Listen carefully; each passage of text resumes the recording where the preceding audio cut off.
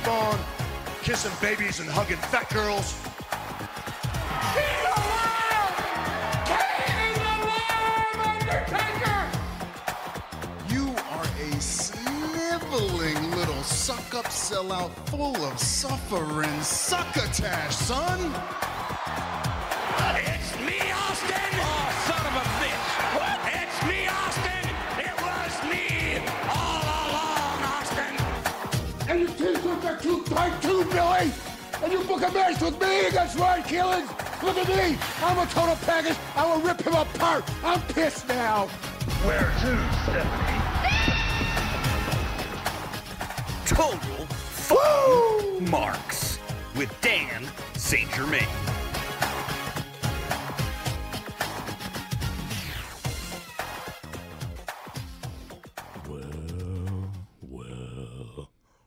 Well, it is I, the lyrical miracle, the sexual, intellectual, the cunning linguist, the quintessential stud muffin, and the host of the 69-minute Eargasm podcast, Joel Gertner. But at this time, allow me to introduce to you your host, the pleasure in your brain. He makes your mom wet like rain. Just ask her, the memory remains. But if you check the sheets, all you'll see is the stains. The host of Total Effin' Marks, Mr. Dan St. Germain. Oh my God, Joel Gertner. That was oh wow. Unbelievable. Thank you for doing the show. And that intro is one of the highlights of my career. By the way, my career is not going well, but nonetheless, thank you. That is absolutely amazing. Ladies and gentlemen, Studley Dudley himself, Joel Gertner, is on the show today. How are you, Joel? I'm doing well, man. Thank you for having me. Thank you for doing it. Joel will also be on next week, where he's just going to talk ECW stories as our very brief 4th of July episode, because I will be hanging out with one of my fiance's friends. I have no fucking idea who I'm hanging out with. And my old co-host who left for New Japan, the New Japan version of this podcast, James Mattern, everybody. Guys, what a treat. And Zach's here, too, on the mic. Hey, what's up? This is great. Can I just say that apparently, man, I am not good. I mean, I think I'm supposed to be an entertainer. I mean, that was wonderful. I'm supposed to be a professional at comedy, and I just see this. Unbelievable. Unbelievable, Joel. He had 30 seconds to prep. Much this obliged. is great. Thank you for doing it. Guys, it's time for the... Oh, by the way, Scott can't be here today. He has a pink eye from eating butt. It's totally true. That's what I'm going to text him. Yeah. It's time for the 10 count. Number 1. I can't believe I'm saying this, but Paul Heyman and Eric Bischoff are in the pilot seat for both Raw and SmackDown. Paul Heyman is at Raw. Eric Bischoff is going to be running SmackDown. I've heard that Paul Heyman was kind of had pretty high up there as far as WWE, but on the DL for a while. But this Eric Bischoff news blows my fucking mind. What do we all think about it? I find it interesting that they're scared because now there's actual new competition, and so they go back to the people running the companies that they defeated 20 years ago. That doesn't seem like a logical move. No, it does that not. seems crazy. I mean, Heyman, of course, makes sense. He seems like he could run anything. 20 years later, 30 years later, he seems to have a mind. I don't know about Bischoff because when I was listening to that podcast, he kind of said the same thing every week. He just compared wrestling to a 3-act play every week, and it's like we get it. We get how stories told. So I don't know if he's the guy to run it now. It just seems crazy. Does it mean McMahon's not going to run anything? Or no, they still have to report to him. It just seems like maybe it's a front to take the heat off him, is what it seems like. And then to make it sound like he's not calling everything and micromanaging everything, so when it gets shit on by everyone, which has been 80 weeks in a row. So I don't know. What are you thinking, Joel? Well, I think it's interesting. I mean, only time will tell, but I think it's just, we happen to be recording this on Thursday, right? So Throwback Thursday. I mean, I've seen people point it out. It's not an original thought that I had, but I was on Twitter earlier today, and I saw how people referenced the fact that, I mean, look, in the 90s, 20 years ago, the guy who ran ECW and the guy who ran WCW, and there was a pretty healthy competition between those two. That one goes kind of underreported. Everybody talks about the big, the big two in the Monday Night Wars. And, of course, we were number 3, and they examine it from all different aspects.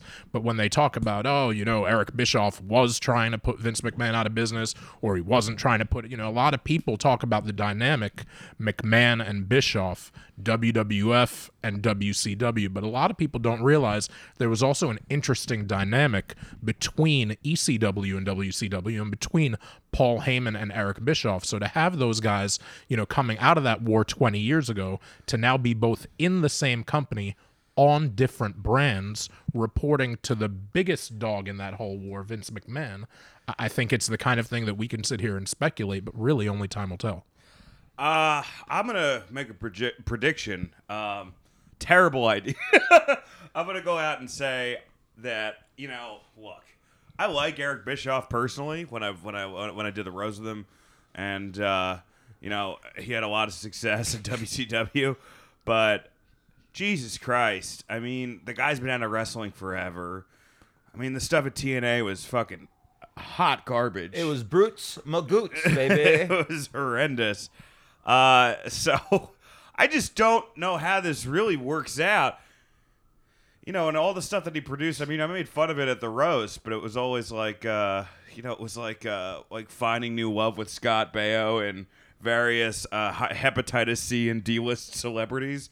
So I'm not really sure if this is going to work out. I also wonder if it's a fuck you to Triple H. Paul Levesque, I thought about that. Because if he puts his old guard in there, because he just, he brought back Pritchard. That's interesting. Do you think he's being Fredo'd? He's getting passed over? Who?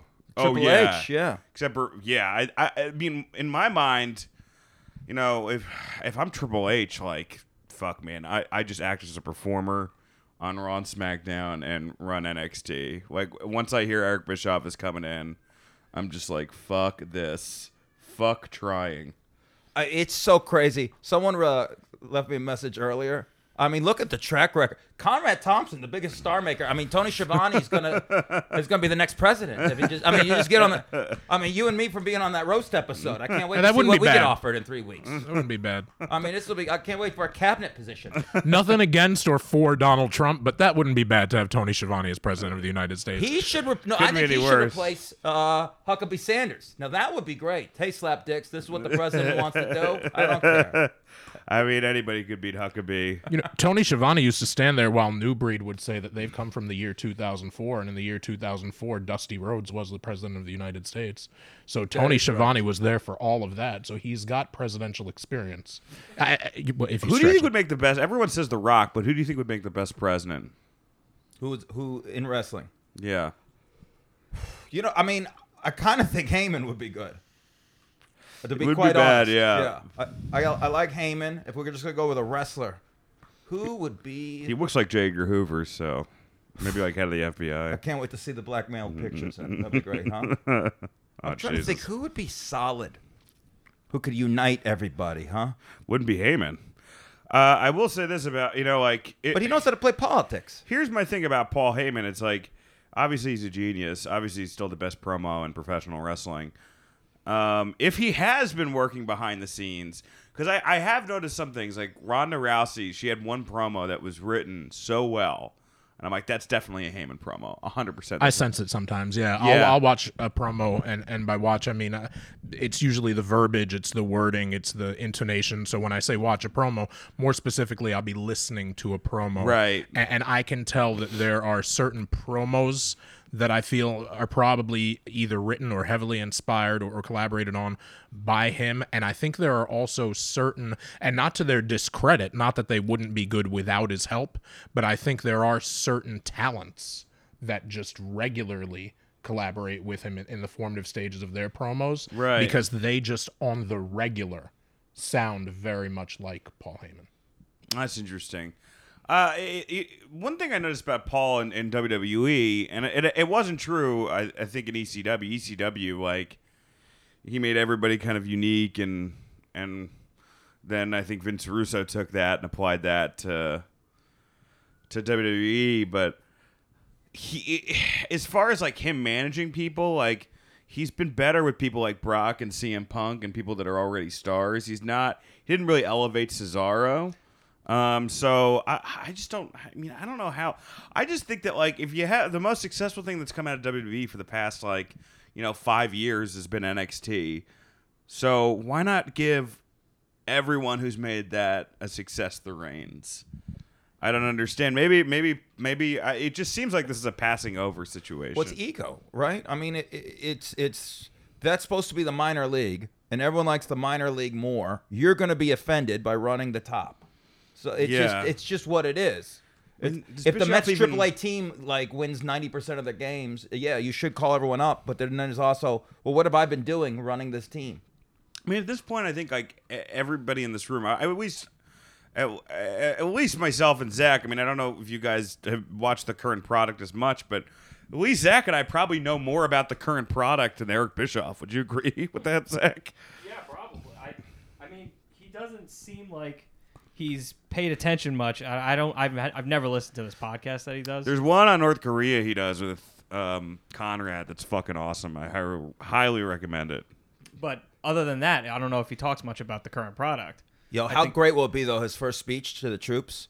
What if he references 3-act plays? Like, the television structures, there's a beginning, middle. We get it. Everything has a beginning, middle, and end. You know what's be funny, too? He's going to be like, because he's like, he always talks about how nervous he was to go into the WWE locker room. Sure. And this one is just going to be like, I'm going to be nervous coming back, and just nobody's going to know who he is. Well, I'd like to go interrupt him, like he did to my monologue for the roast 8 different times. So thanks. Oh, buddy. he did?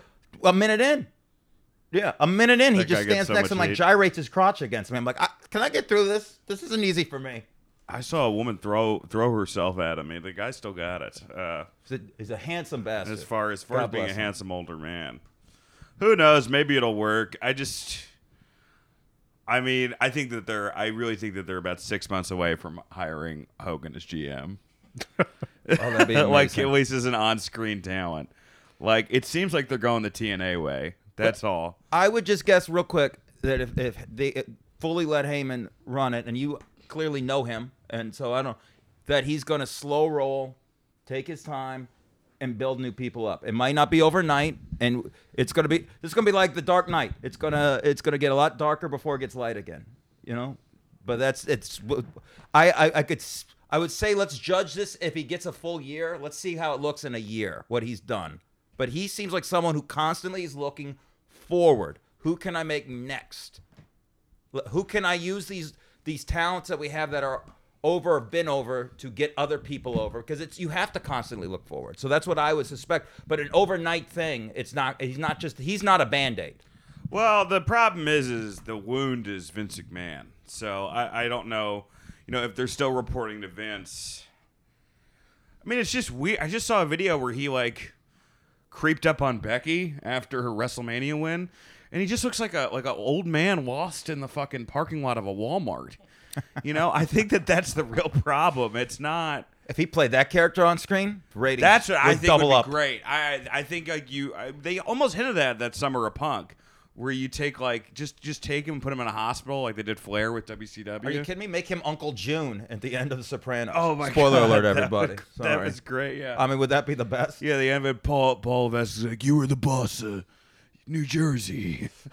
Well, that's nice. What's for lunch? Like, that's great. I usually do Triple H better. That wasn't great. But it was beautiful. Okay, number 2, Mustafa Ali's goofy promo. Blink and you would have missed it, but it was during Stomping Grounds this past Sunday, and not enough people were talking about how ridiculous that promo is. Zach, you couldn't find it originally. I looked it up because I thought it was on Raw and I thought I might have missed it and I couldn't find it on Raw. I couldn't find it on SmackDown, and then I found it somewhere in the midst of the Stomping Grounds grouping of YouTube videos, and it's weird. Yeah, I mean the whole thing when he stops the girl from drinking a 40 just because he stands in front of her. Utterly insane. I was doing cardio. I'm trying to watch the card doing cardio because I watch wrestling yeah. and boxing when I'm trying to stay in shape. That was utterly insane, right? I looked at the people next to me like they were watching on their fucking phone too, like a maniac. And I was giving like the shrug, and they're just trying to do their thing, listening to goddamn Beyonce. And I'm like, this is insulting, not even as a wrestling, as a human being, as a goddamn human being. That this is. I mean, are they trying to turn him into a superhero? What are they doing? Yeah, Captain Planet. What is he? It felt like an 80s. It felt like the Growing Pains episode. And his secret powers, he just walks up to somebody in a hoodie, not a hoodie, but a jacket and a hood, and crazy, and just looks at them, and then they stop doing whatever bad thing they're doing. It's unbelievable. It just, I don't know. It almost made me turn it off and go find like a CMLL match. You guys are making it sound like I'm going to phrase it. You guys are making it sound like because I'd love to get a job there. So I'm going to everything. So when I chime in, a lot of the time it's going to be like, you guys are making it sound like, but you guys are making it sound like it's a more contemporary, kind of progressive, woke version of. Remember Rikishi for a little while? He was. Yes. Remember that one Rikishi gimmick? Yeah, fixing the streets. Or Yeah, it was like Fatu. Yeah, it was Fatu. Making a difference. Making a difference. That's what it was, and he wore that crazy fucking jacket in the 90s. Yeah, it was the most 90s in living color jacket, and that's what's coming to mind when you guys are talking about just absolutely. The that's exactly what these walking promos are. Well, it was like an after-school special from the 80s. Do you remember how they were? It's like, hey, put that down. You have your whole life, and it was kind of corny. Mustafa Ali doesn't have like a big ass to fall back on if this gimmick doesn't work, so he's not going to be able to stink face anybody. Well, he has in-ring talent, so maybe we can just we can just get back to that. He's true. That's a novel Who cares idea. about that? Come on, guys. They're not going to beat New Japan on in-ring talent. They need an Austin. I guess, but maybe why don't They're you just let not. people? You're just not. Like when you have a Bushi and Naito literally fucking breaking each other's necks on the side of the ring. I just don't think anybody is going to come close to that. Not even AEW. So you got to just build up characters. We had AJ and Ricochet this week on Raw. That's number 3, AJ versus Ricochet. Yeah. Holy shit, what a match. AJ brought the best out of Ricochet since he's been on the main roster. I think we can all agree that. Was that really a segue that I had no clue was a segue from number 2? Yeah, that's how good you are, Joel. All right. You're just a natural. Incredible match, Joel. What do you think? Oh, yeah. I put it over on Twitter. I said that, everybody's talking about, all this interpromotional wrangling and all these even talents going in at each other and kind of whether it's friendly and just for something to tweet about. It's always nice to have something organic to tweet about and you don't have to worry about it. And, but at the end of the day, man, like what you like and watch what you watch, but you can't really complain when you got AJ Styles and Ricochet in the main event on Raw. No, you can't. And someone made a good point too. On SmackDown, you're going to have Finn Balor and Nakamura. So if Nakamura steps it up again, like he did in NXT and New Japan, then that's going to be a hell of a feud. And I like when people keep the offices and the companies on their toes and they keep the competition strong and they keep all products getting stronger. I love that. And I don't, people don't need to kind of have hair on their tongue and keep their opinions to themselves.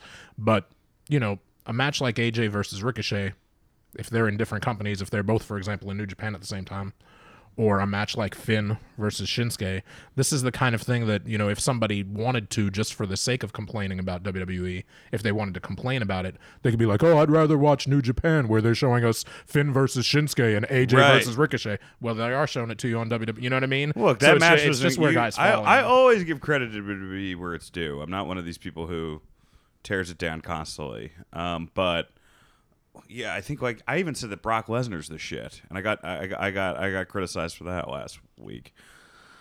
I think the way they use Brock can get annoying to people because they do want something new. But man, everyone who's pro him is correct. He at the event makes it bigger.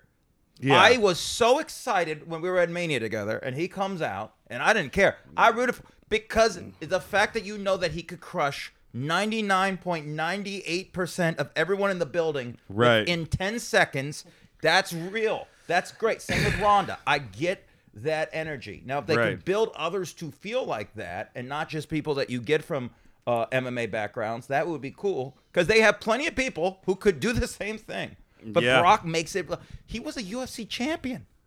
I mean, he was the world champion, the heavyweight champion. The guy's a big deal. He almost made the Minnesota Vikings and hadn't played it down in football ever, right? The combo of the thing is he has it, you know? Yeah. Like, there is the element of, like, they can't just have the pure badasses, because if that's the case, then, like, what, Bart Gunn, Jacques Rougeau, and, like, I think Sin Cara would be the toughest people they've had on the road, because those are all people that have won. Joey Styles, those are all people who have legitimately won in backstage fights. So that's not going to work particularly either. Jericho, even though I heard the Jericho-Lesnar fight backstage. Did you hear what that? Like, he took down Goldberg, but I think with Lesnar, he got in Lesnar's face. He's got it in his grill. Right? And then Lesnar just kissed him on the forehead. I like that Brock gets over by not working. It's crazy, like right? That's the heat, right? That you never say. And then people That's are like, the ultimate fuck you. But But you know what? like, I kissed you on the forehead, and I know you're not going to do anything back to me. but how easy is that? And that's why it's going to be, like you said, the kind of heat that can get annoying. Because his version of CM Punk's pipe bomb is to have like a Brock Party shirt on and a Ghetto Blaster. You know what I mean? Yeah. Like it's a fake. You know what I mean? It's a tamped down, and the heat is that he never works. You know, and then you get the people who are like, I don't want to see this guy. He never works. That's like Yogi Berra used to be like, nobody goes there anymore. It's too crowded. Yeah, you know, like, that makes no sense to me though. Like how people get furious about him. Oh, you should work every week. The world champion Hogan barely. When did you see Hogan on Superstars other than a promo That's here true. and there? The But belt shouldn't Hogan be. was on the road a lot. The road fine, but the world champion Flair didn't wrestle a title match every week. That's true. Nick Bockwinkel didn't do a title match that every week. brings- The world title should mean something. Boxer, do we get upset if Fury doesn't fight every month? Well, that's what to bring back AJ versus Ricochet. My one caveat was at the announcing. They're like, does that mean that AJ Styles is in the United States title picture? I feel like once you win either the Universal or WWE Championship, you should just be out of the other pictures. Like, you either fight for those again or you have feuds. Because I don't know, man. I just don't. It just seems like why would AJ Styles go for another United States Championship? Well, And he already beat him. Well, that is the interesting thing I've always wondered as a wrestling fan. Like we like the secondary belt, and like we always you'd think that it was like the worker belt. It's like this guy will never be the best, or it's like a stepping stone. But now it's just like you're the champ of the U.S., you're the champ of the Intercontinental. What does that mean? Like in boxing, you have different companies that have championships, and you have weight classes. So that makes sense. But if it's all like 8 different solo belts under Who one cares? company, what does it really matter? Well, I've been saying they should combine the U.S. and which they have done before. They should combine both of those titles. But once again, Especially now that there's really no difference between the brands. Sure. Which makes me think, like, what the fuck is... Like, now that Bischoff and... Like, they're saying that Bischoff isn't going to be an on-air talent. But if Bischoff and Heyman are there and they're working different shows and they're sharing the same talent, I mean, aren't they working together? It's not really Raw versus SmackDown anymore because of the wild card rule or whatever bullshit. I think they're gonna. It's from what I'm getting, and it's just hours off the news, is that they are going to try and get back to that. And you know, if you believe the rumors about Fox, is that they want it to be more of a sports presentation. So I guess that was why Bischoff, because of his experience that's in why they're reality doing- and all that. So maybe you'd want your own roster for that, I think, and you groom it to be that. No, the reason that they have the wild card rule is because SmackDown, I mean, Fox already is like, oh, no, you're going to have all the top people on our show. No way. And it hasn't really helped ratings at all. I don't think it is. I also, and not to be a negative Nancy here, AJ had an incredible match with Chad Gable, and then it kind of didn't really do anything for him afterwards. Chad's So, dope. I think Gable's better on the stick than Ricochet. Ricochet, I think, he looks like $1 million and he wrestles fantastic, but he's just not. Yo, Chad Gable, mad respect as a wrestler. Also, Yeah. good comedy club audience member. Dude was amazing. Him and his Really? girl. I fucked with him a little. He was friendly, and then after I go, "Is that you?" Like a dummy. I go, "Is that you?" And he goes, "Yeah, it's me." Yeah, good luck next week. It was right before Mania. And I think he was over it That's already. awesome. Baby. How great is that? He's you get already bonus over points, it. baby. Dude, so he's already over it. By the way, and this wasn't even in the countdown that I planned, but Dude, if you watch SmackDown, those 2 out of 3 matches, man, that's going to get old real fast. What do you think, Zach? Oh, yeah. It's the whole commercial break thing, right? Where there's no wrestling there's allowed on never commercial breaks there's never anymore. wrestling during a commercial break. I liked the first week. It was like practiced with Kevin Owens and Sami Zayn cutting a promo. It wasn't a 2 out of 3, or was it a 2 out of 3 falls? No, it became like an 8-man tag, right? Yeah, exactly. And they changed the match. But how many times can we change this gimmick before we realize, oh, there's no wrestling allowed? That's why they're doing this. And it's just going to get it blows past, again, if you're trying to make it more of a sport, you're showing how fake it is by being like, well, now we got to stop the show because it's got to go to commercial, and then we got to come back, and then we continue with this fake event that's happening. Well, I mean, if it's Vince in 2 weeks, he'll be like, who thought of this 2 out of 3 match rule? And he'll forget that it was him. On all fairness, in Mexico, I believe both companies do a lot of 2 out of 3s. That's constantly. Well, God damn it, this isn't Mexico. That's it's right. America. And also, so like real sport, and we're going to do that analogy again too, there's TV timeouts. So we go to we take a commercial break in between falls. You know, the other thing is they're talking about potentially, it got brought up, supposedly, to go to the old European round system. If you don't like 2 out of 3, wait till they go to like 5-minute rounds and take commercial breaks. What if they add timeouts to wrestling matches? Dude, oh my God. let's just right now. Look, it seems like they're at the worst it's been since we were kids in the early '90s. In that, so throw spaghetti on the wall, dude. Do rounds. Have judges. Let's fucking go, man. You don't get off the island bunting. Have judges judge rounds and shit. Let's get it going, man. Try whatever. Cut to John Cena on set in his trailer, and he judges around, and they'll be like, "Cena's here." Yo, man, do the team challenge series like AWA. That wasn't what sunk them. They were already going down. Have fun with it, man. You have a little wiggle room. Sure. See what sticks. I don't mind it so much. I mean, you know, the integrity in wrestling is where you find it and where you make it. You know what I mean? But I mean, there's no integrity to lose, so to speak. There's no rules to be broken because you write the rules as you go along because it's pro wrestling. So at the end of the day, like, you know, if there's a TV timeout that gets enforced by the ref to both wrestlers at a point where they're at a, you know, just like in MMA, guys could get stood up or guys could be allowed to roll. If it's at the referee's discretion, you know, sometime in the next minute or two, we need to take a hard break, and both guys are up and they're kind of standing, one in one corner and one in the other corner. If the ref has to enforce it from the truck, you could work it in certain ways where a babyface could get upset about it because he feels he's got the momentum, but the ref has to keep him at bay for 2 minutes. Like, as long as you find different ways, and they'll invent them. Yeah, that's interesting. You know, as long as it's creatively done and it doesn't seem ham-handed, you know? Guys, hire WWE, hire Joel Gertner. The great Joel Gertner. Number 4, the Extremist Rule tag team matches. Extreme Rules, the first 2 matches that are on the card are Seth and Becky versus Baron Corbin and Lacey Evans, and Undertaker, who made his return this week, teaming with Roman Reigns to take out Drew McIntyre and Shane McMahon. Apparently, Undertaker requested to work with Drew, so that's why it's happening. I don't fucking know, man. I mean, none of that. I mean, none of these. This is an extreme. This, like, what? Like the card prediction so far too. Like, none of them, I don't know if any of them wore an Extreme Rules match. Like, it's Samoa Joe and Kofi Kingston's first fight together, so that's not going to be... That's fun. Yeah, but that's not an Extreme Rules match. Bayley versus Alexa Bliss, I guess you could make that like a no DQ match. Finn Balor versus Shinsuke again. If that happens, it'll be like the first time, unless they do it on SmackDown, and then, I don't know, they make it a ladder match after that? Okay, there we go. I fixed that.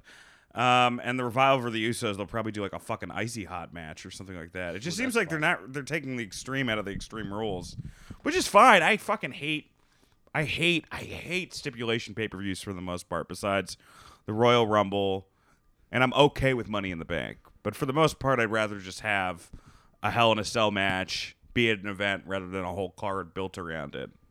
Sure, but I mean, if it's Extreme Rules though, it's in Philly, all right? What's old is new again.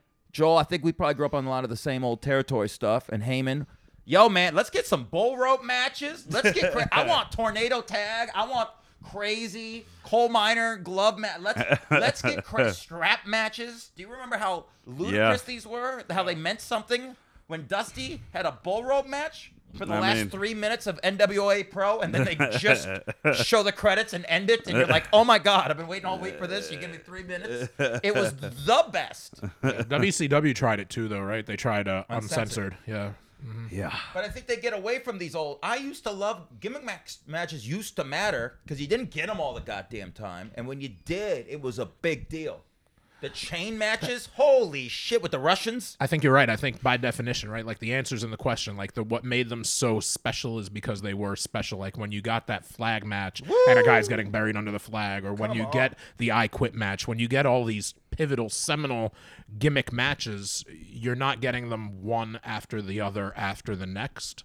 That's not to say that, you know, if you're a consumer and now pay-per-view's gone, so now you're not paying $59.95, now you're paying $9.95 for the whole month, and that includes the vault. So that's not to say that it's going to be a bad show, a terrible show, a lackluster, or mediocre show. You can have these shows, and they can be super off the charts great, but make no mistake, it's you've got to have 12 different pay-per-views in a year. Yeah. Then I guess, for a few of them to be different than the others, of course that makes sense. But like you said, what made a really, really a gimmick match that resonated and that became a classic was one that not only was what it was, but was what it was probably on a card where the closest other thing to a gimmick match was an Australian Tag Team Rules match. Like they weren't just one right after the next after the other. Right. We got to skip to number 5, Fyter Fest predictions, guys. We'll just make this real quick. Okay. Are you guys watching on Saturday, first off? I'm in Hartford. It's a club I like to hang out at and drink, but I'm on antibiotics, so I have a feeling my Han Soloing you could ain't also gonna happen just that bring night. you could just bring your laptop there and. Well, I think I'm just gonna end up in the hotel room after watching it. Right. So I think that's what's free gonna on happen. Bleacher Report. Yeah. SCU versus Best Friends versus Private Party. Winners get first round bye for AEW Tag Team Championship Tournament. I mean, I guess SCU wins that, right? Yeah, but I think you'd probably want them in a first round match for whatever that is. I think that's someone you can rely on. I think they're probably going to use them for as many matches as you can get. So I'm going to go with Best Friends. Okay. How about you guys? That was a good workaround with that. I like the way you thought about that because when AEW starts with their television, they're probably going to want SCU there to start it right off the bat. So yeah, Best Friends sounds about right. Joel? I'm terrible at predictions. All right, so we'll skip you for this. We're just gonna do a couple of these matches. We're gonna skip a couple of these matches. Christopher Daniels versus Sema. There's gonna be Michael Nakazawa versus Alex Jabali, who I'm not familiar with either their work. Yuka Sakazaki versus Raiho versus Nyla Rose. Hangman Page versus Jungle Boy versus Jimmy Havoc versus MJF. You got to have Hangman. You got to have Hangman. Did you say Yuka Sakazaki? Sakazaki, yeah, that's it.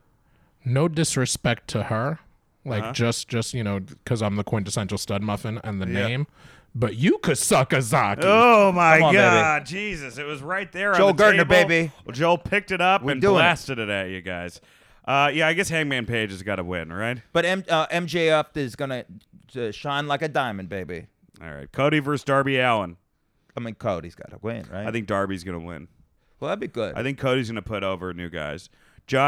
Moxley versus Joe Janela. Apparently, it's going to be a hardcore match now, or Extreme Rules match or something. Moxley's got to win that. It's going to be a mop up, but it's going to be vintage Janela probably. He's going to just be falling off helicopters, whatever they can get him on top of. He's going to fucking break. He'll lose 3 arms. That's how hardcore it's going to be. Young Bucks and Kenny Omega versus the Lucha Bros and the Laredo Kid. I think you probably got to go. I mean, Lucha Bros just lost to the Bucks, but Kenny also just lost. But then beat them in AAA, which everyone off being elite would have seen. I think you got to give the Bucks and Omega. You got to keep them. With that. I know that some people are being skeptical already. There's like, if the vice presidents. But they were the best tag team beforehand. They're the best. You have to start with these these people being the best, and then you can put over people. You just can't start putting people over. I think Cody puts over Darby Allin, though. I do think that could happen. But you need them to be as hot as you can when they start that show. Because I like the CBS Sports show, and the Silver King's like, look at this. After the first pay-per-view, it's like, see, all these guys are winning. Yeah, they have to. Well, you going to start putting people over the first event? This is nuts. True. Number 6, Carmella and Corey Graves are together. Good for them. Hey, God bless, huh? Number 7. Nice country, as Bill Madden would say. Nice country. It is going to be weird, though, because he's constantly talking about how hot Mandy Rose is. Now that we know that they're together, is he going to stop that? I mean, it'd be fun if they made fun of him for that. I guess it's like... Well, this is an example of there not being a kayfabe, right? It's great that we know it's a work and all this, and you can... But when your internet personality is opposite what you're portraying, it's tough. And when you promote everyone's social media, too, it's like, well, wait, where's the line then? Yeah, I mean, that's the problem with, kayfabe in 2019, right? Yeah, and it seems like AEW is trying to use their social media to help the other product. You know what I'm saying? And it's like to wink, and they do more of the. They definitely baiting. They definitely hold it. Jesus. They definitely. My microphone just collapsed for the fucking third time. They definitely keep it to their chest a little more. Number 7, Drake Maverick and R-Truth is the best rivalry we've had in WWE for years, and convinced me that's not true. I'm also going to say something controversial. I think it's the best rivalry in wrestling right now. I think it's the Austin Rock right now. What other match do you constantly want to see over and over again? There's none. Yo, I still Naito and Ibushi. I know they're gonna kill each other, but I could watch that any day, right now. Let's go. Wait, which one? With Naito and Ibushi. Well, that's true. I mean, you can't tell me they don't have some real shit on each other, because they go at it. Like someone's niece got screwed by someone else. Something happened there, and I love it. But yes, this is fun. The wedding spot, great. That's fun. Great. I mean, the belt's kind of whatever. Yeah, but it's giving them something cool in between the lines, in between the shows. That's kind of fun. Yeah, I'm into it. Number 8, where should Abby show up next?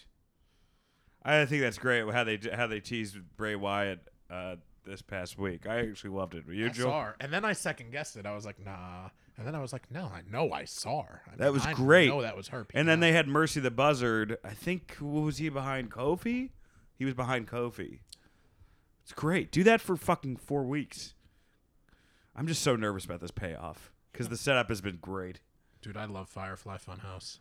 It's the best thing that's happened in wrestling love it so much in the past year, besides AEW starting. What if he gets added to the Drake Maverick and R-Truth feud? Will you be in Shangri-La? I will be. I'll be disappointed in some way, but then I'll probably get into it. I think Abby should have been the person who knocked it. I'm saying it here. Yeah. And in promoting this podcast, I'll probably say that I said it here just so nobody can steal it. Not worried about you guys. I'm saying it here. There should be an episode of Firefly Funhouse, and all of a sudden, Drake Maverick and R-Truth spill in, and they just wrestle through for 5 seconds and bounce. And one of Bray's characters puts it over, and everybody else is like, nah, I don't think you really saw that. Great. It's great. Yeah, you have Brado sell it, but one of the puppets is like, did you see what just happened? I think that Abby was the one who knocked at Aleister Black's door. Well, apparently Cesaro is, and that's the match they're setting up for at Extreme Rules. That'll be a fun match. Yeah, that'll be fun. That's the thing. But why call it Extreme Rules? There's nothing extreme about it. Well, maybe they'll make it an old school wrestling gimmick. Maybe they'll do like most falls in 30 minutes or just something like that. Number 9, Jim Cornette gets spit on in MLW. You guys check that out? Sami Callihan. This was like from last week, but we didn't get a chance to cover it. I listened to Cornette's podcast, so I heard him discuss it. He also is not a fan of Callahan from the jump, so that's a thing. Yeah. It's real, right? If not, what a great work. I think it seems real. Also, I watched the Wrestlers, that episode with Sami Callihan. Man, He polarizes a lot in the industry, huh? I didn't realize that a lot of like old time people are like Sammy and his friends. I didn't realize that was a thing to describe like the hardcore cats that are doing it now. No, I really don't know that much about Sammy Callahan. I do think anyone who like wants to study selling as a wrestler or manager, fucking watch Jim Cornette in that video when he gets spit on and throws that headset back. That was one of the greatest things that I've ever seen. I love him. I adore him. I'm scared to meet him because I'm scared he'll just hate me. It's like never meet your heroes. I think he was like looking for friends. The guy's great. I grew up like, my favorite tag team all time. Let's just be real. If you don't love the Midnight Express, you're missing pulses. I'm a huge fan of the new Midnight Express. The new? I like Bob Holly and Bodacious and Al Snow. I think. Were they? Was Bob Holly and Bart Gunn? Who was it? I forget who it was. No, it was No, it was Al Snow. You're right. It was Al Snow. No, it wasn't. Oh man, what a nightmare. Would they go by Bodacious Bart? Yeah, it was Bart Gunn and Bob Holly. Yeah. What a nightmare. And it was crazy. Bombastic Bob. Bombastic Bob. That's nuts. Look, you can't beat Beautiful Bobby and Sweet Stan. I mean, what are we doing there? Loverboy Dennis? Come on, guys. Bodacious too. It's such like a fucking Sean Penn and Fast Time and Ridgemont High thing to say. Spicoli, I should just say. Did you ever work with Cornette, Joel? With the exception of a show or two when he came in for ECW, no. Yeah. God, what are your opinions on his opinions? It's probably my favorite question ever asked. I think they're very entertaining. I think he's very, the stuff that, I'll listen to him, and like everything else in life, there'll be things that I agree with and there'll be things that I disagree with. Yeah. But he is committed to it, man. He is. The one thing you can't say is that, what a bullshit artist or what a hypocrite to, he's just like, you may not like what he's going to say, but when he says it, he puts it out there and he stands all the way behind it and he commits to it and he's passionate about it. He loves the business. He's passionate about the business. So again, he's definitely said some things that I don't agree with, but I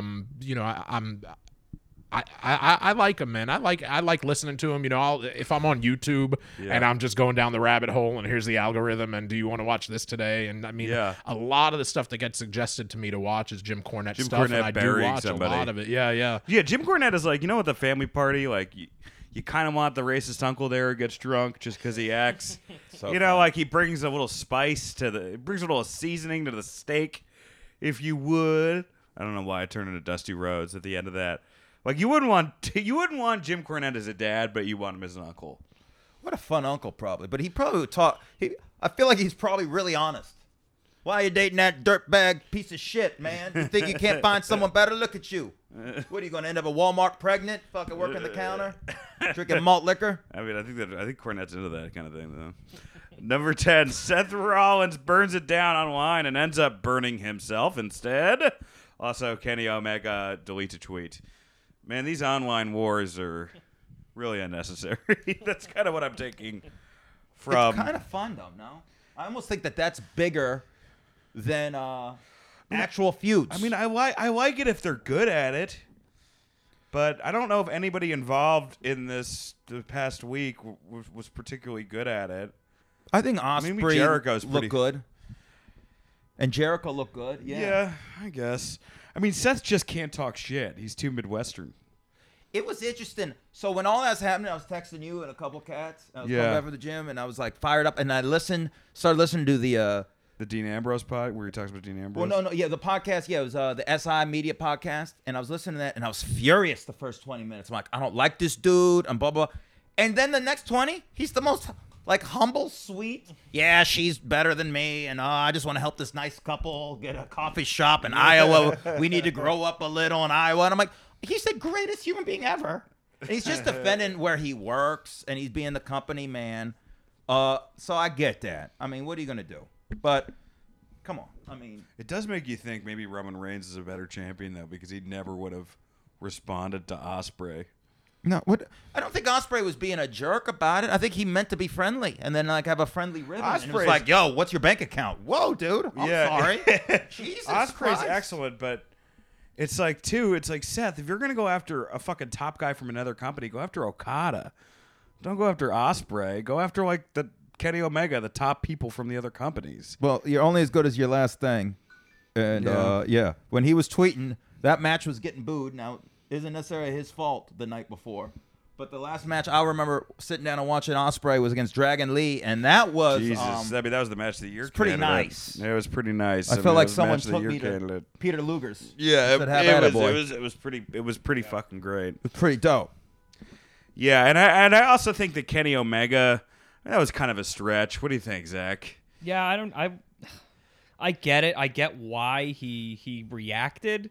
But to say, like, to just go straight up, like, you line your pockets with Saudi Arabian money and all that stuff, it's like, relax. Like, it's first of all, it's an Evolve show, so these are your buddies that are these guys aren't making any working, money, trying to really get their names out there. Because then eventually, actually, after he deleted that first tweet, the second tweet was, oh, and I'm not talking about the guys that are working that night. I'm talking about the business management of it, and it's like, why say something at all then? If you know that these guys are gonna, it's an Evolve show, dude. Yeah. What the fuck? Yeah. What do you think, Joel? What about the wrestling news cycle? What's like the 24-hour news cycle? Like, they talk about the news cycle. Like, you used to be able to just wait for the paper to come, or you used to be able to just, wait for the network news 6:30 at night, and then you wouldn't have to watch for another 24 hours. Like, it was day to day to day, and then it became a 24-hour news cycle, like you said. And with wrestling, like, man, I mean, we might have already thought going into this year or recently that it was a real, like, minute-by-minute, nonstop news cycle. But I think of late, when you get stuff, whether it's big news like broke today with Heyman and Bischoff, whether it's Rollins and Ospreay and Omega, like, no matter what type of wrestling news or novelty there is on Twitter, it seems like even as of a year or two ago, it would be like, I don't need to check my Twitter right now for wrestling, but I will check it when I get home tonight. Well, now and then it became, I know I've missed something. What have I missed? Like, it's gone all the way because like we've been by the time the show's over, we've been recording for, let's call it, an hour. Yeah. Used to be, I can go that hour without looking at the phone. I won't miss any wrestling stuff. Yeah. And then it's like, did I miss any wrestling stuff? Now it's like, once this is over, in between episodes, between this week and recording for next week, I will. Oh my God! Look WWE just bought New Japan. You know what I mean? Joking. I'll look at the phone and just press the home button and watch it scroll and see all of the stuff that I've missed in the last hour. And I think unless people get sick of it, unless or until, I think that's actually very healthy for the business to have that much content that it doesn't cost the offices anything to produce, and it keeps the people entertained. That's interesting because I just compared the NBA, which is another thing I love, to wrestling in the sense that the social media and the personalities are bigger.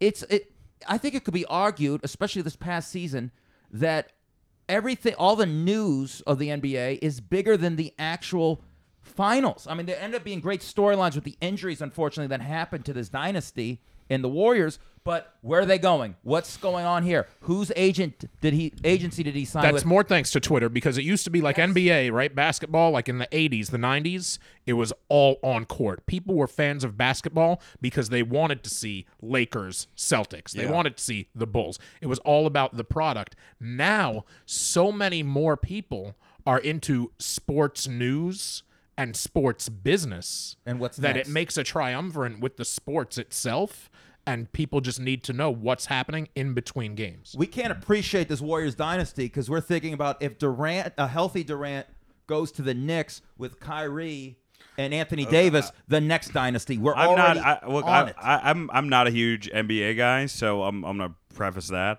But I have a question for everyone I've asked who's a basketball fan: is Kevin Durant better than the Knicks are bad? Like, is there enough talent to save that franchise? Even with him being injured a year? Like, they should try and sign him. In my mind, all right, let's say a fully healthy Kevin Durant. I don't know why I pronounce it that way. Yeah, make him French. Anthony Davis, and they get somebody else.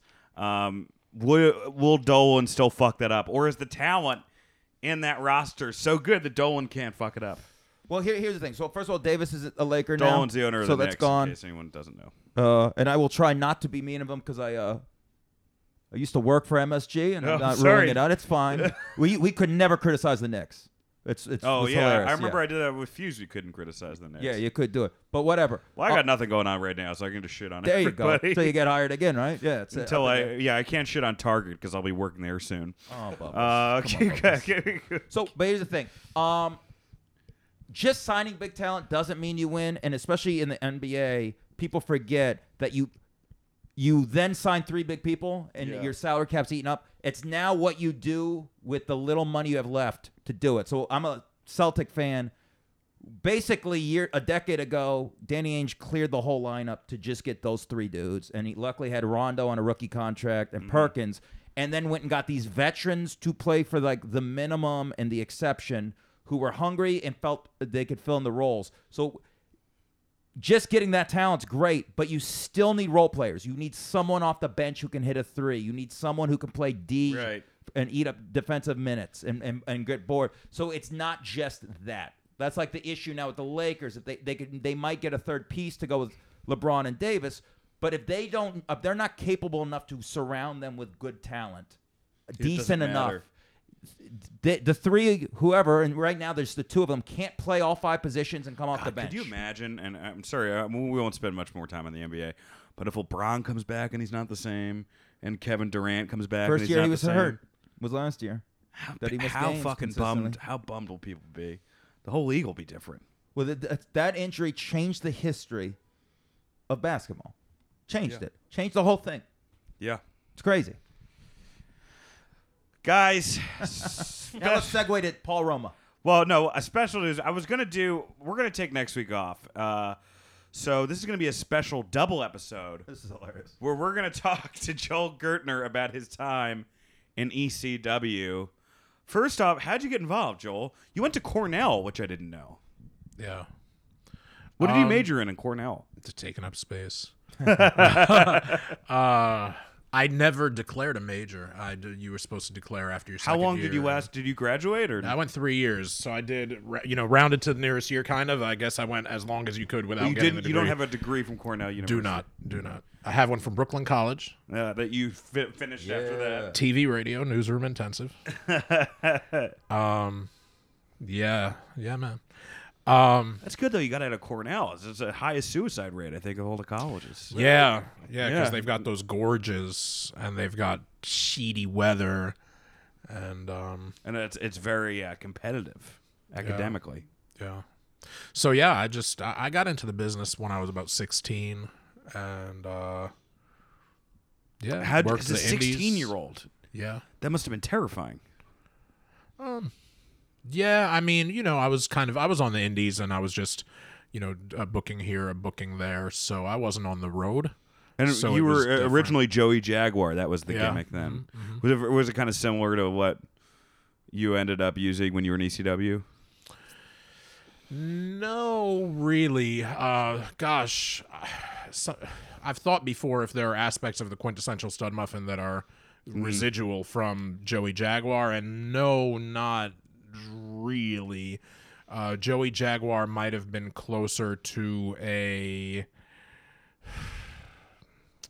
I don't even want to say Gino Hernandez, because Gino was a wrestler and I wasn't. I'm trying to look maybe more for a manager type, but Joey Jaguar was more of a rich punk snot kid, silver spoon in his mouth, like similar to an MJF sort of thing. Yeah, Well, that's a good that was call. kind of his gimmick initially, right? Yeah. You know what? Yeah, because he was kind of like a mama's boy, but also like a spoiled kind of, a different kind of. But I would say, maybe if you merged, definitely a lot of MJF and a lot of Cornette. That's probably a much better comparison. Yeah. Hopefully you don't die with the hate in your heart that Cornette's going to die with. But and then you got into and then I have the Wikipedia page open, but I know this stuff anyway. So you got it. I think you are you the only example of the heel, not heel announcer, but heel. What's it called? It's just I guess heel announcer, right? Well, heel like intros or whatever the fuck. Like a ring announcer. Ring announcer. Are you the only example of a heel ring announcer? I was trying to rack my brain on anyone else. You can't count what Shane's doing because he's forcing those guys. What about Alberto Del Rio? That's true, but that was for one talent. So that's why I disqualify him and Paul Heyman, because they were for one talent. But I guess because I might have been the first in the way that it was presented. You didn't do it. You did it for Shane. You did it for Shane Douglas, right? Yep. And then you did it for the Dudleys. Did you?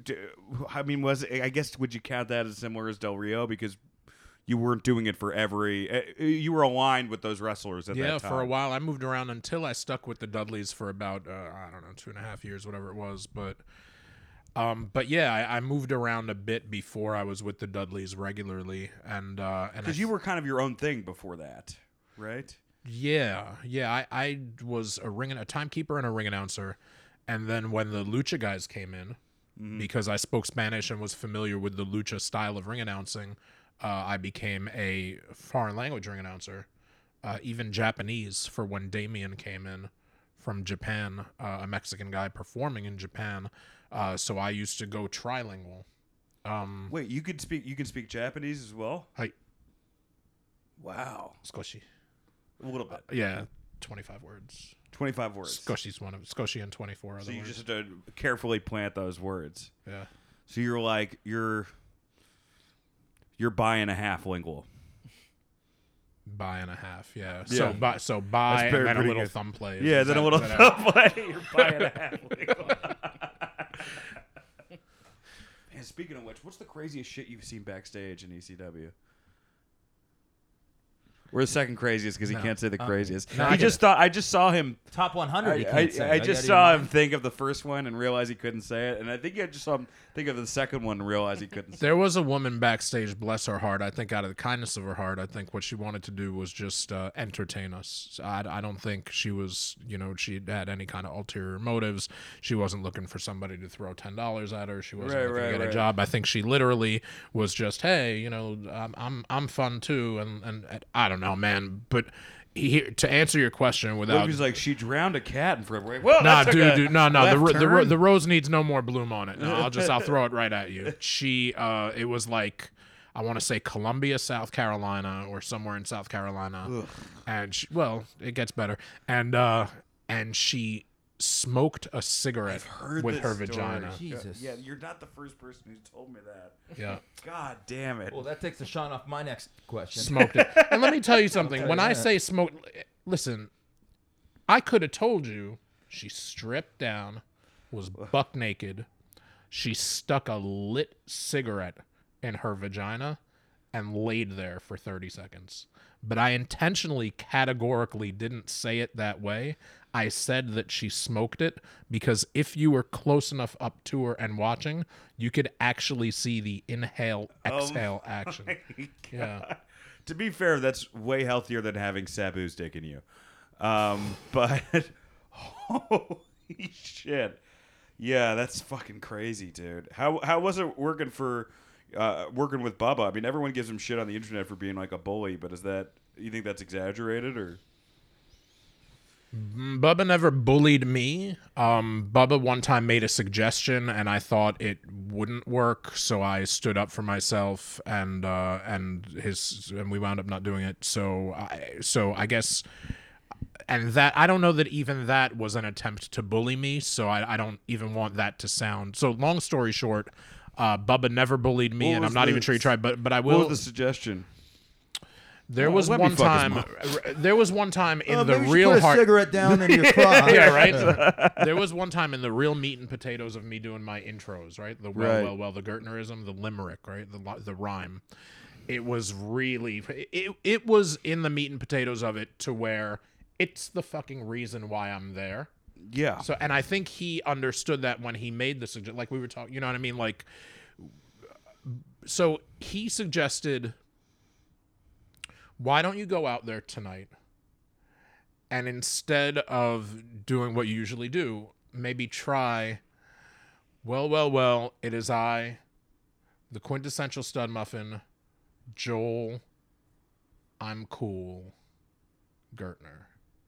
Or a variant thereof, like Joel, you suck, Gertner, Joel. But in other words, they want the rhyme. And I take it away. And I understood. And I understood. It's a heel suggestion.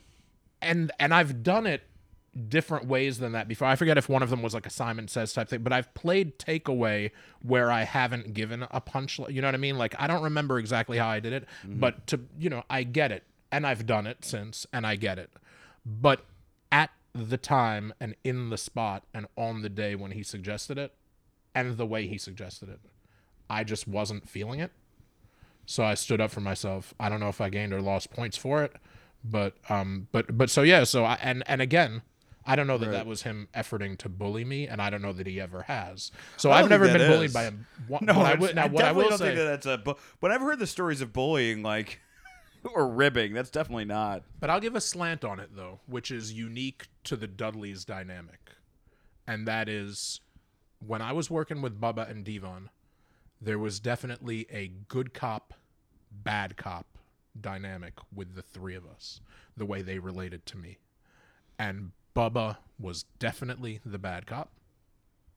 And Devon was definitely. Yeah, it seemed like Devon was putting out the fires a lot of the time. Yeah, and maybe that's because Bubba just he's his personality being what it is, and maybe I don't know whether that was completely organic or whether it's just something that appeared that way to me, and maybe it wasn't. Who knows? Do you guys still have a relationship today at all? A pleasant one when we see each other at conventions and stuff like that. I mean, we don't talk on the phone during it. Yeah, yeah. In general, it's hard to keep up. I remember me and James called each other last week. That was like the first It's been a minute. It's kind of random call, Let me ask you this. So you brought Bubba. You were in the ring at Heatwave in Ohio? That infamous. Both of them. Yeah, I think we did Heatwave back-to-back years, 98, 99 in Dayton. Yeah, but you're talking about the near Riot kind of one. Which is, so when I used to tour with like Shuley and Ronnie, the limo driver, Stern, and those shows were what they were. My job was to try and do comedy, but basically the crowd doesn't know you and they go after you, and I had to keep them in line and give them the business. I would watch that promo. I remember sitting at front of the Rock and Roll Hall of Fame in Cleveland before we went to Pittsburgh, and I watched it on a loop to get my head right for Pittsburgh that night. I think it's one of the greatest promos ever, but how close did it really come to being a riot? People have used the word riot for that incident. Did it feel like it was going to get out of control? How much of that was real? We would have loved that because, the Dudleys could keep people at bay. And then we've got Atlas security outside the ring, which, those guys are not to be toyed or trifled with. You know what I mean? So yeah. Who, were protecting us at the roast. The guy walked me to start the roast, and I'm like, where do I know this guy? This is crazy. Why is this guy? And I realized it's fucking Atlas security. And it's like... Wow. Those dudes are all badasses. Their necks. Their necks are bigger than my apartment. Yeah. Let's just be real. But it's... So how close... So tell me, as it's happening, at any moment did you think it was going to get out of hand while you're there? So as long as the audience members would have had the piss and vinegar within them, it probably came as close as we wanted it to come. Bubba probably goaded people as much and as far as he wanted to until, we decided that since we're on live pay-per-view television and therefore, but the grace of God, you know what I mean? It was hard enough to get on pay-per-view for us. It's really hard to say. Nowadays, too, it's really hard. Like, in WWE, how the fuck would they start a riot now? There would just be like the closest you'd get is everybody in the audience in Brooklyn just going, come on. Twitter flash mob, though. Like, if you did it 15 minutes before on Twitter, start a riot in 15 minutes. And if you did it like a flash mob, that's not true. To give any ideas, but yeah. Yeah. Yeah. That's true. You could also just say, hey, there's a gunman in the audience. There's easier ways to do it, too, I guess. We used to, when I lived with Greg and Greg Stone and his wife, Tita, we showed her that clip, and she was like, this is insane. I'm like, yeah, how great is it? It's I love it so much, but that big dude, could whoop all of our asses, and Bubba Ray was goading him. The mother and daughter with the famous line, we have a mother who looks like she taught her daughter how to suck dick. This was insane. and then when it's about to happen, the mom's like, yeah, fuck him, and the daughter's talking shit. And they look like people I grew up with in Vegas. It's Dayton, so it's a coin flip, you know what I mean? Yeah. It could have been true, you know what I mean? Who knows? I don't think they'd be that offended if it wasn't. Dude, Vegas, outside of Vegas, people don't understand, Henderson, because when I was in Vegas last, I went to a meeting around there, and I'm like, it's a whole different. Henderson? It's all bad guys from Breaking Bad. Old school Henderson, You know, son. It do not fuck, and it's not what you think. It's not like glitzy mobby sort of violence. It's like glass fucking knife trailer park shit. I mean, you're from there. My hometown. You know how they say like some cities are block to block. Yo, some parts of Vegas, man. Some aisles in Walmart. It's aisle by aisle. You can walk down like aisle 6 in the wrong Walmart, and there's trouble gonna find you, man. Let's just do brass tacks. And real. Then you got to work with Joey Styles, which is fucking awesome. Yeah. What about him? Like as far as like just so good. keeping that engine going. That has to be the hardest thing about. Because I did wrestling commentary once and I failed miserably about, and I've talked about it a lot, so I don't need to talk about it again. But how do you keep that engine going? Yeah, he was good. He was nonstop, and it was until TNN with me. It was just him. So he's doing these pay-per-views all by himself, play-by-play color and analysis. And like you say, I mean, he just keeps it going. He's interesting. He knows he's well-spoken. He knows what to say when for the psychology. He's got the poise. He's got the presence. Just the real deal. You know what I mean? Awesome. You did a great job because I always liked Joey by himself. But I thought you were outstanding. Thank you. And Don Callis, too. It was like one of those things where you're like scared because it's like working as is. And I thought you both brought something different. He was very good. Callis, and that's what kept me on my toes and wanting to keep my game strong and always improve and never mail it in and always give my best effort was that I was a fan of Cyrus. I was a fan of the Jackal in WWF. So when I saw that he was coming over and going to be working with us, it was... When I saw that I was working up against, in a program, Jamie Dundee. Yeah. And then later, by a year or two, when I saw that I was working with Don Callis, those were two guys that I said to myself, no, not that I ever thought that I was phoning it in. I tried to treat every performance like it's my first, last, and only. Yeah. But I said, man. About myself. Have you ever? When's the quickest you've given up on at a stand-up show? So there's been times at stand-up shows where I'm like, I've gotten 3 minutes in and I'm like, yeah, this isn't gonna happen. Like I remember one time, I was at Greenwich Village Comedy Club and I was doing a set and it was just me, one other person, and then this Middle Eastern family who looked visibly emotionally hurt, like when I was doing comedy, like visibly like to their bone, like you're putting us in an uncomfortable situation. I don't know how we got into this club. Can you please help us find a way out? And like within 2 minutes, I'm like, what's the fucking point of doing any of this? I mean, there's times that I've like 2 minutes in, I'm like, oh my God. And like it. somehow it ends up good and hosting a lot. I'll admit to at the end of the show, but yo, I was the closest I've ever come to leaving a stage in my career. And look at y'all. We made it happen. There was years ago, I got booked. Like, when you move here, you can't get arrested. I opened up at a Dale and Buster's for a camp show. Dave and Buster's, not Dale and Buster's, right? Tomato, right, wrong. Well, I'm genuinely wondering if you played at Dale and Buster's. Chip like and there's an Dale's offshoot Buster's, yeah. fucking Like teenage McDowell's. picture. Yeah, exactly. God bless the McDowell's. I've never jumped off my time, and I did, and the guy yelled at me, and he's like, just talk about camp. And I go, I'm from Vegas, man. We didn't have camp. We had the desert. It's aisle by aisle, man. Yeah, what do you want from me? It's aisle by aisle. Aisle by aisle, baby. I think, though, comedy's a little bit different, right? Because with wrestling or even music or anything, it's like you can still keep going to a dead crowd. Comedy, it's so fucking tough.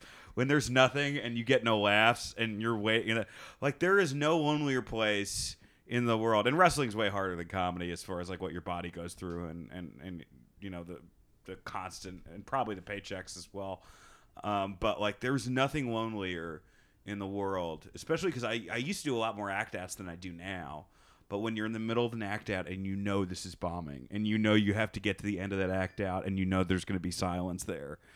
It's the loneliest feeling in the world. It's terrible, but also, like, if you're in a wrestle match that ain't getting over or doing, like, a promo and ain't getting over, that's got to feel like Dante's Inferno. Let's just be real. Yeah, what does that feel like when you want to get booed and they don't boo you? That's got to be like... Then you just feel like a real dick. Probably, right? If somebody's just quiet. No, you just feel like my uncle. Yeah. Yeah. Yeah, you take that as a learning experience, and it was tough, man. We didn't get the immediate reaction back then. Like, you know, if you talk about ECW specifically, right, there was no Twitter. Right. So it wasn't like you're back in the hotel room after. Dirt sheets were actual sheets. Yeah. Yeah. But you couldn't get. You got the immediate feedback.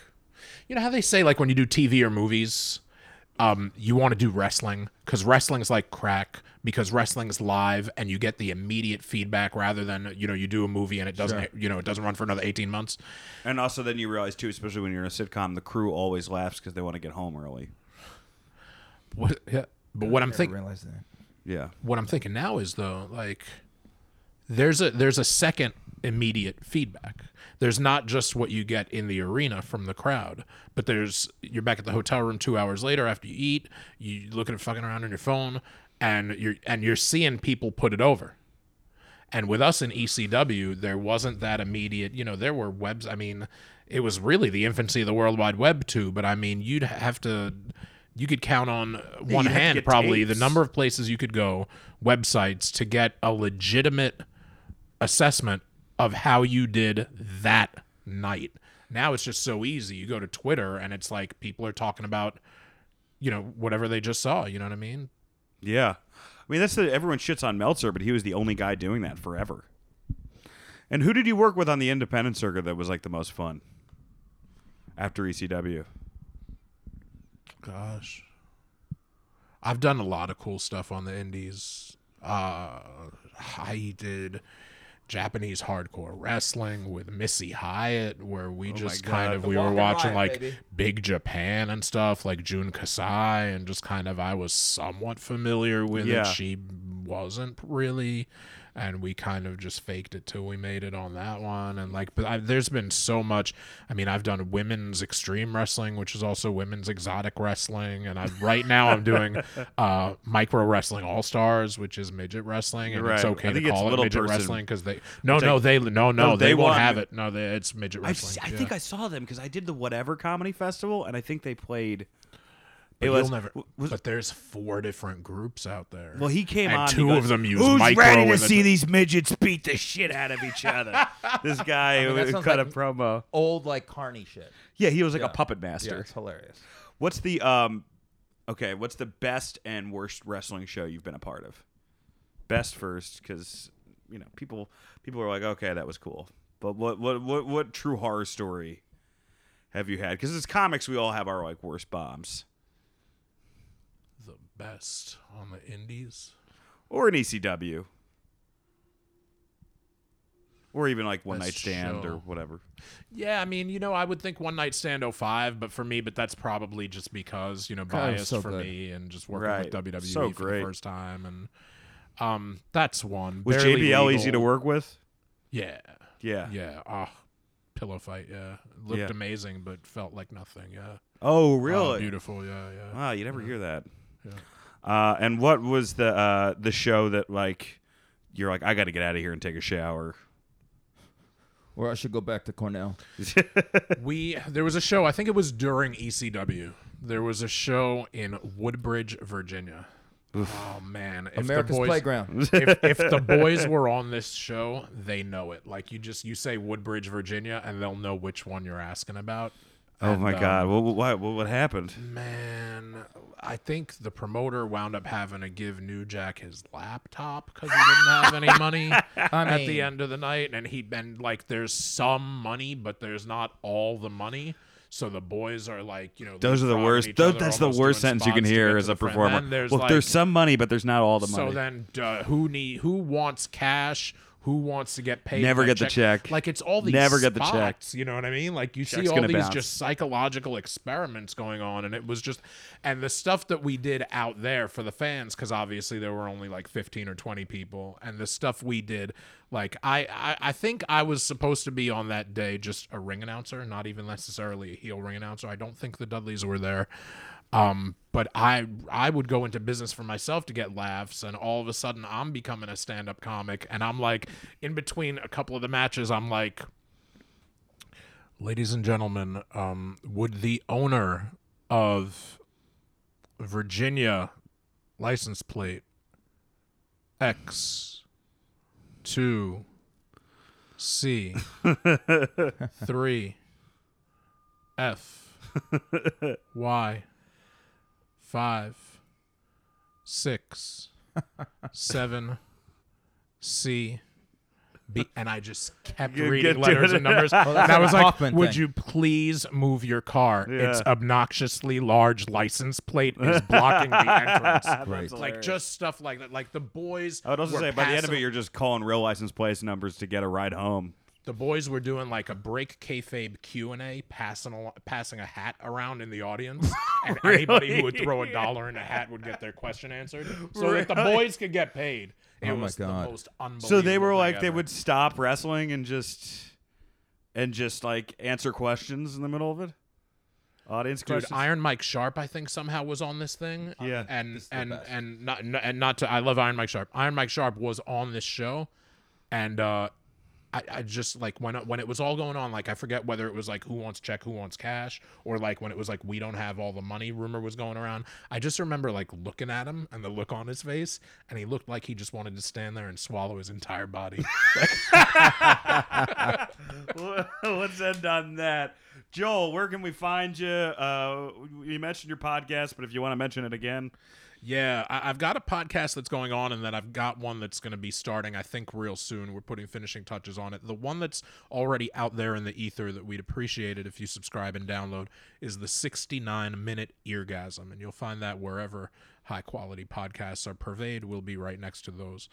69-minute Eargasm, the one that's going to be starting up hopefully real soon with Conrad Thompson. Whoa! Yes, sir. You just Yes, got knighted. The bastard redheaded stepchild of the group is going to be called Extreme Championship Wednesday. I mean, this is great. Yeah. And I would like to congratulate you on being especially- the head of Ring of Honor next year. or I don't know, That's at the this point, if that's a good trajectory. thing. or All Japan. He'll be taking over All Japan. Winning Mega Millions or something. Right. This is unbelievable. But so keep an eye out right now for 69-minute Eargasm and very expeditiously, hopefully soon, for Extreme Championship Wednesday, my YouTube channel as well. If anybody would like to see me cooking, me unboxing stuff, me playing scratch off lottery, me just living life, it's a reality show if reality TV were real. And you So could there's watch just a camera in your apartment the whole time? There's my phone in my apartment the whole time, and the cooking is fun, man. Quintessential cuisine, we call it, and that's me and my wife, and it's very, very honeymooners 2019. Look, it's got that kind of vibe. You're already a winner because you left you're in the wrestling business and you still have a wife. There you go. So I mean that's number one. So check all that out. Zach, Pack of Fools. That's right. On YouTube. Anything else, buddy? All right, James. First of all, I mean, we need 25 hours in a day. I mean, there's just too many podcasts now. This is crazy. This is just insane. I'm happy. This is the best news I've gotten. I started in a while. listening to one about that was really good. The Sports Wars with Favre and Aaron Rodgers. I gotta get that. That's gonna be good. It's really This fun. is too much. All right, hey guys, James O'Mattern on Instagram. In the next week or two, my new web series called Nathan and James Solve Something with the great Nathan McIntosh will be debuting he's been there. on the show, friend of the show. He's the best, and we'll also be on YouTube. Check that out, man. We just Great. actually filmed some episodes today. That's awesome, man. Us screaming at each other over topics. Just wait. Eating in versus restaurants. It's gonna change the He's world, a great baby. screamer. One of the all-time greatest screamers of all time. Let's just be real. Him and Nina Hartley, let's go. Different reasons. I knew I could get Joel on that. Come on, baby. Also, my album's coming out. We don't have a date yet, but should be in August or September. It's cool. called No Segways on Comedy Records. And I'll be doing warm-up at Just for Laughs at La Estrelle for the Crave tapings and the Comedy Show tapings. Come check that out. It'll be a lot of fun. Awesome, man. You can check out all my dates on danstgermain.net. I will be in. I'll also check out Instagram because I got to put a new poster. But I'm going to be doing a Southern tour at the end of August. Yes. I'm going to be doing Boston at the end of August. I'm doing Vermont in September. Thanks to everybody who came out to San Francisco last weekend. And my Twitter is at @DSGermain. I'm Dan St. Germain on Instagram. The show I wrote for Alternatino is on Comedy Central on Tuesday nights. So check that bad boy out and rate and subscribe to this podcast. Also, my my album No Real Winners Here is on all the streaming services, and and can be also bought, which I'd prefer on iTunes. When you go down south, try to find that chick that Cigarette? I'm telling you smokes cigarettes with her pussy. And see if she does, like, maybe it's vagina vaping now. You know what I mean? Like, now the times, you know what I mean? The times. Vagina Vaping sounds like an empowerment show. Sounds like a Riot Girl band. Right. She'll probably be opening for me. So check it out. Thank you guys so much. Rate and subscribe to the podcast. Bye. Oh, and also, last thing I'm going to say. We are taking a week off because it's July 4th. And I know most podcasts don't take a week off, but... no, I want to stay. I want to stay married, guys. So I gotta take it off. All right, thanks. Have a good one.